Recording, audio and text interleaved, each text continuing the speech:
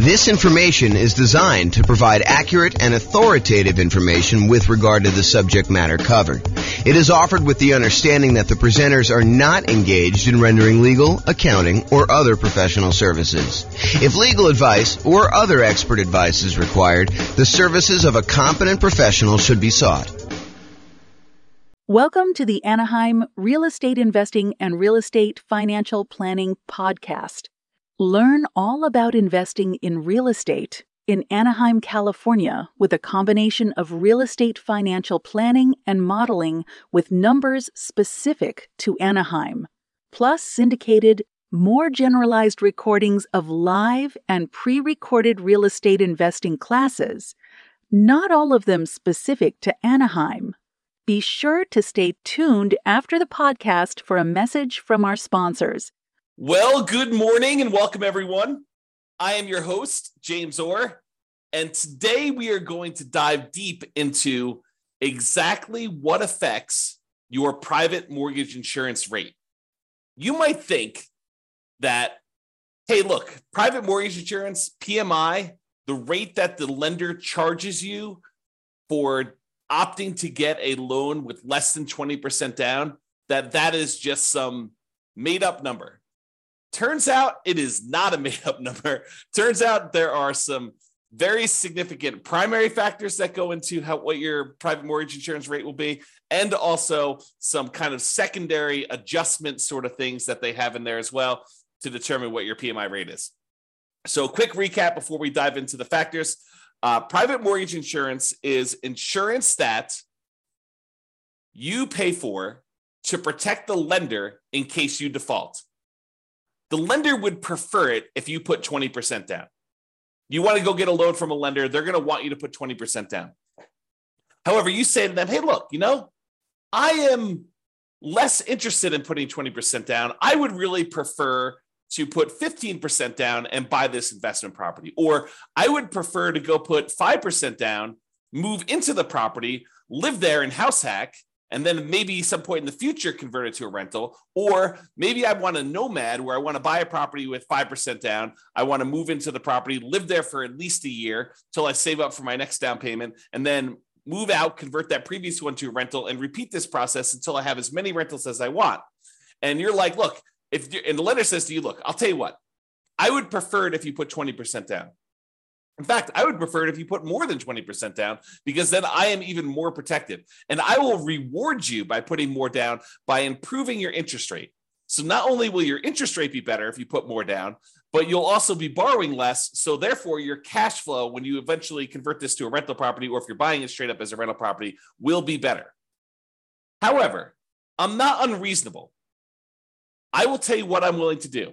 If you insist on putting less than 20% down, I will make you that loan. I'm going to charge you a slightly higher interest rate, and I'm going to require that you go to this third-party insurance company, and I'm going to request that you pay them a premium that protects me in case something happens to you and you end up defaulting.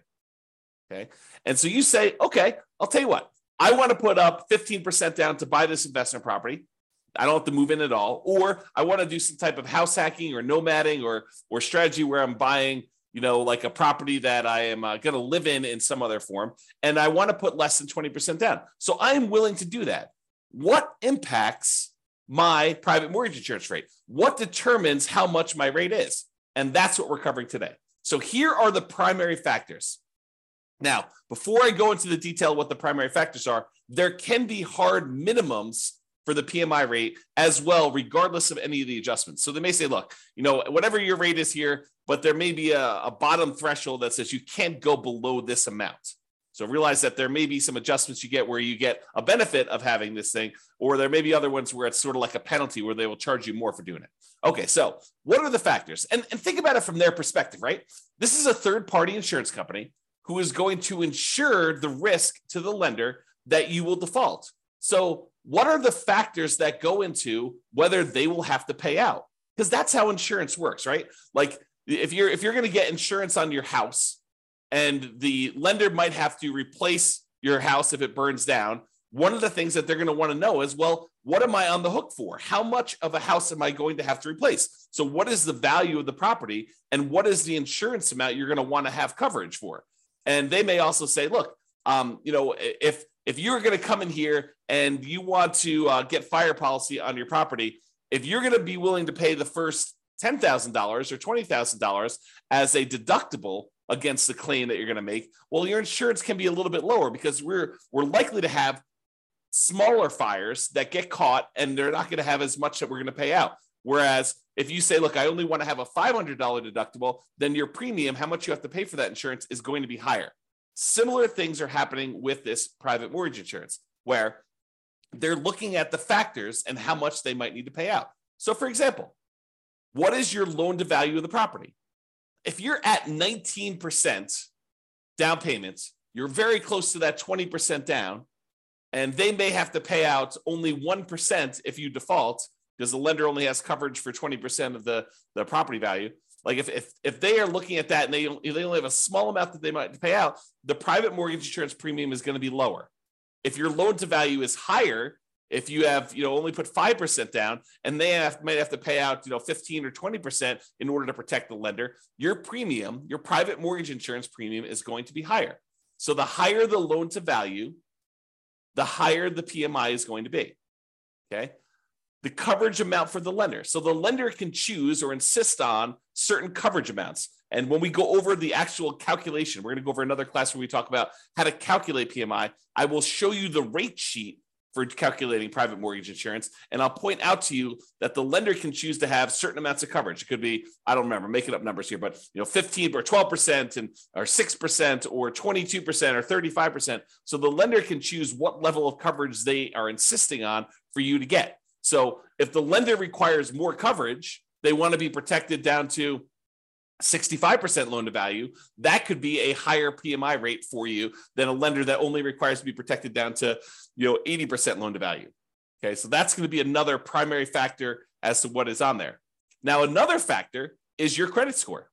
Another reason for you to take the time to make sure that you improve on your credit score, because the credit score is going to be a major factor in what your private mortgage insurance rate is. When we look at the primary table, when we do the calculations on how to calculate it, you're going to see that like credit score is the main thing going across the top that basically says, let me pick the credit score I've got. Let me pick what loan to value I'm doing. And those are like the two big ones that it's going to determine what it is. And then of course, they've got all the different coverages for the lender on the left-hand side as well. But those are like the two big ones that you decide on what your kind of primary rate is. Okay. However, which table you choose is often determined by the amortization term of the loan itself. If you get a 15-year loan, the rates are different than if you get a 30-year loan. And I think the cutoff for them, for at least the table that I've seen, is usually 20 years. So if you're greater than a 20-year loan, you have one table. If you're less than a 20-year term on your loan, then it's another table. Okay.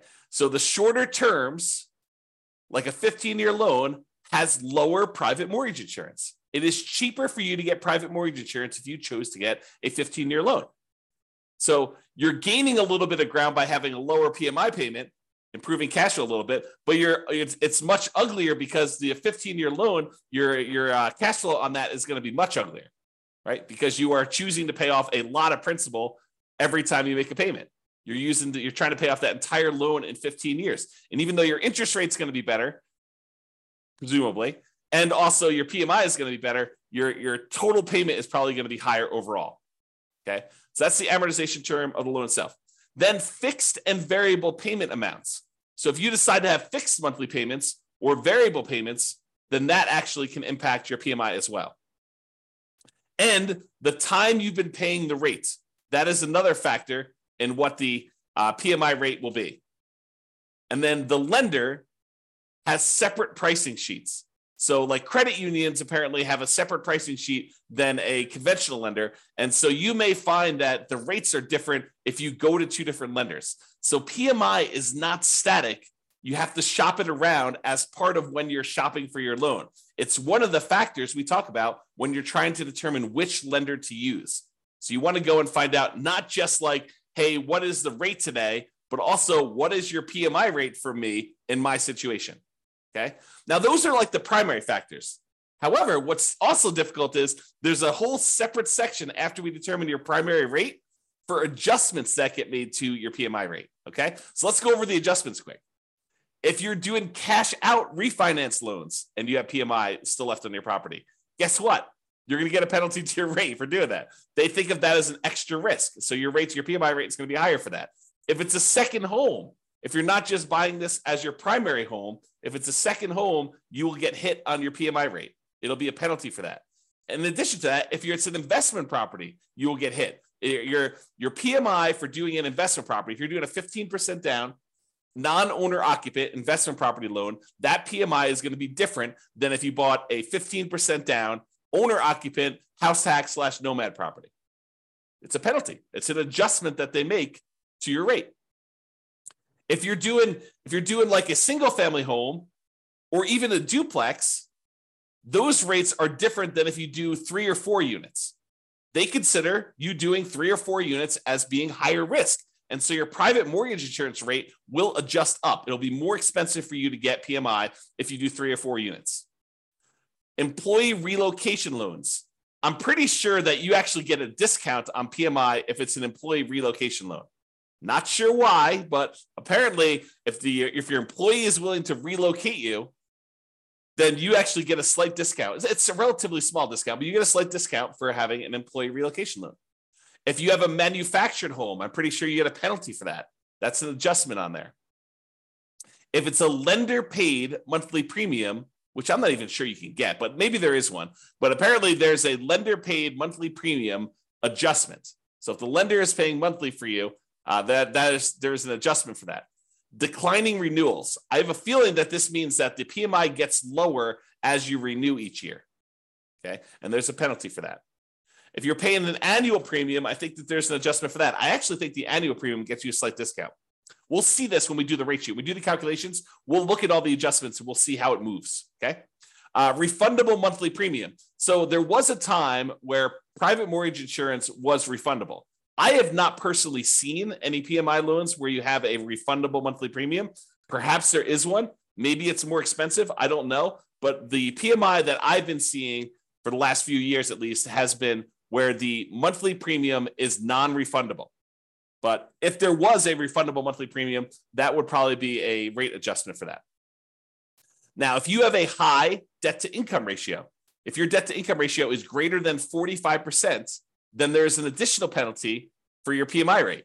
So like not only is your credit score a major factor in what your PMI is, but if you have a really high debt to income ratio, if you're kind of like pushing that limit and trying to get in and purchase a property that's more expensive, that's going to push you over that 45% DTI, that will also impact your PMI rate and actually make it worse for you for your debt to income, because it's like penalizing you and then saying, oh, we're penalizing you because you're already high on your DTI. It's going to be a higher DTI anyway, because we're going to add to that. Now, here's an interesting one. If there's more than one borrower on the loan, it does reduce your PMI rate. So if you're just getting a property yourself, PMI is one rate. However, if you and your spouse or you and a partner end up getting a loan on a property together and you're both on the loan itself, actually PMI can be reduced, which is interesting. And we'll see the order of magnitude of these adjustments. We'll show them to you when we do the calculation. I think I'm going to do the calculation in the next class. It's either the next one or the one after that. So next week or the week after that. For those that are listening on a podcast, it'll probably be a couple months. But for the guys that are doing the daily classes, it'll be like next week or the week after that. So we'll actually go over what the exact adjustments are. All right. So in conclusion, lenders prefer you to put 20% down. However, if you insist on putting less than 20% down, they may opt to make you the loan, but they might require you to purchase third-party insurance to protect them in case you default. That is private mortgage insurance. That's basically what is happening, okay? Now, how much your private mortgage insurance has many factors.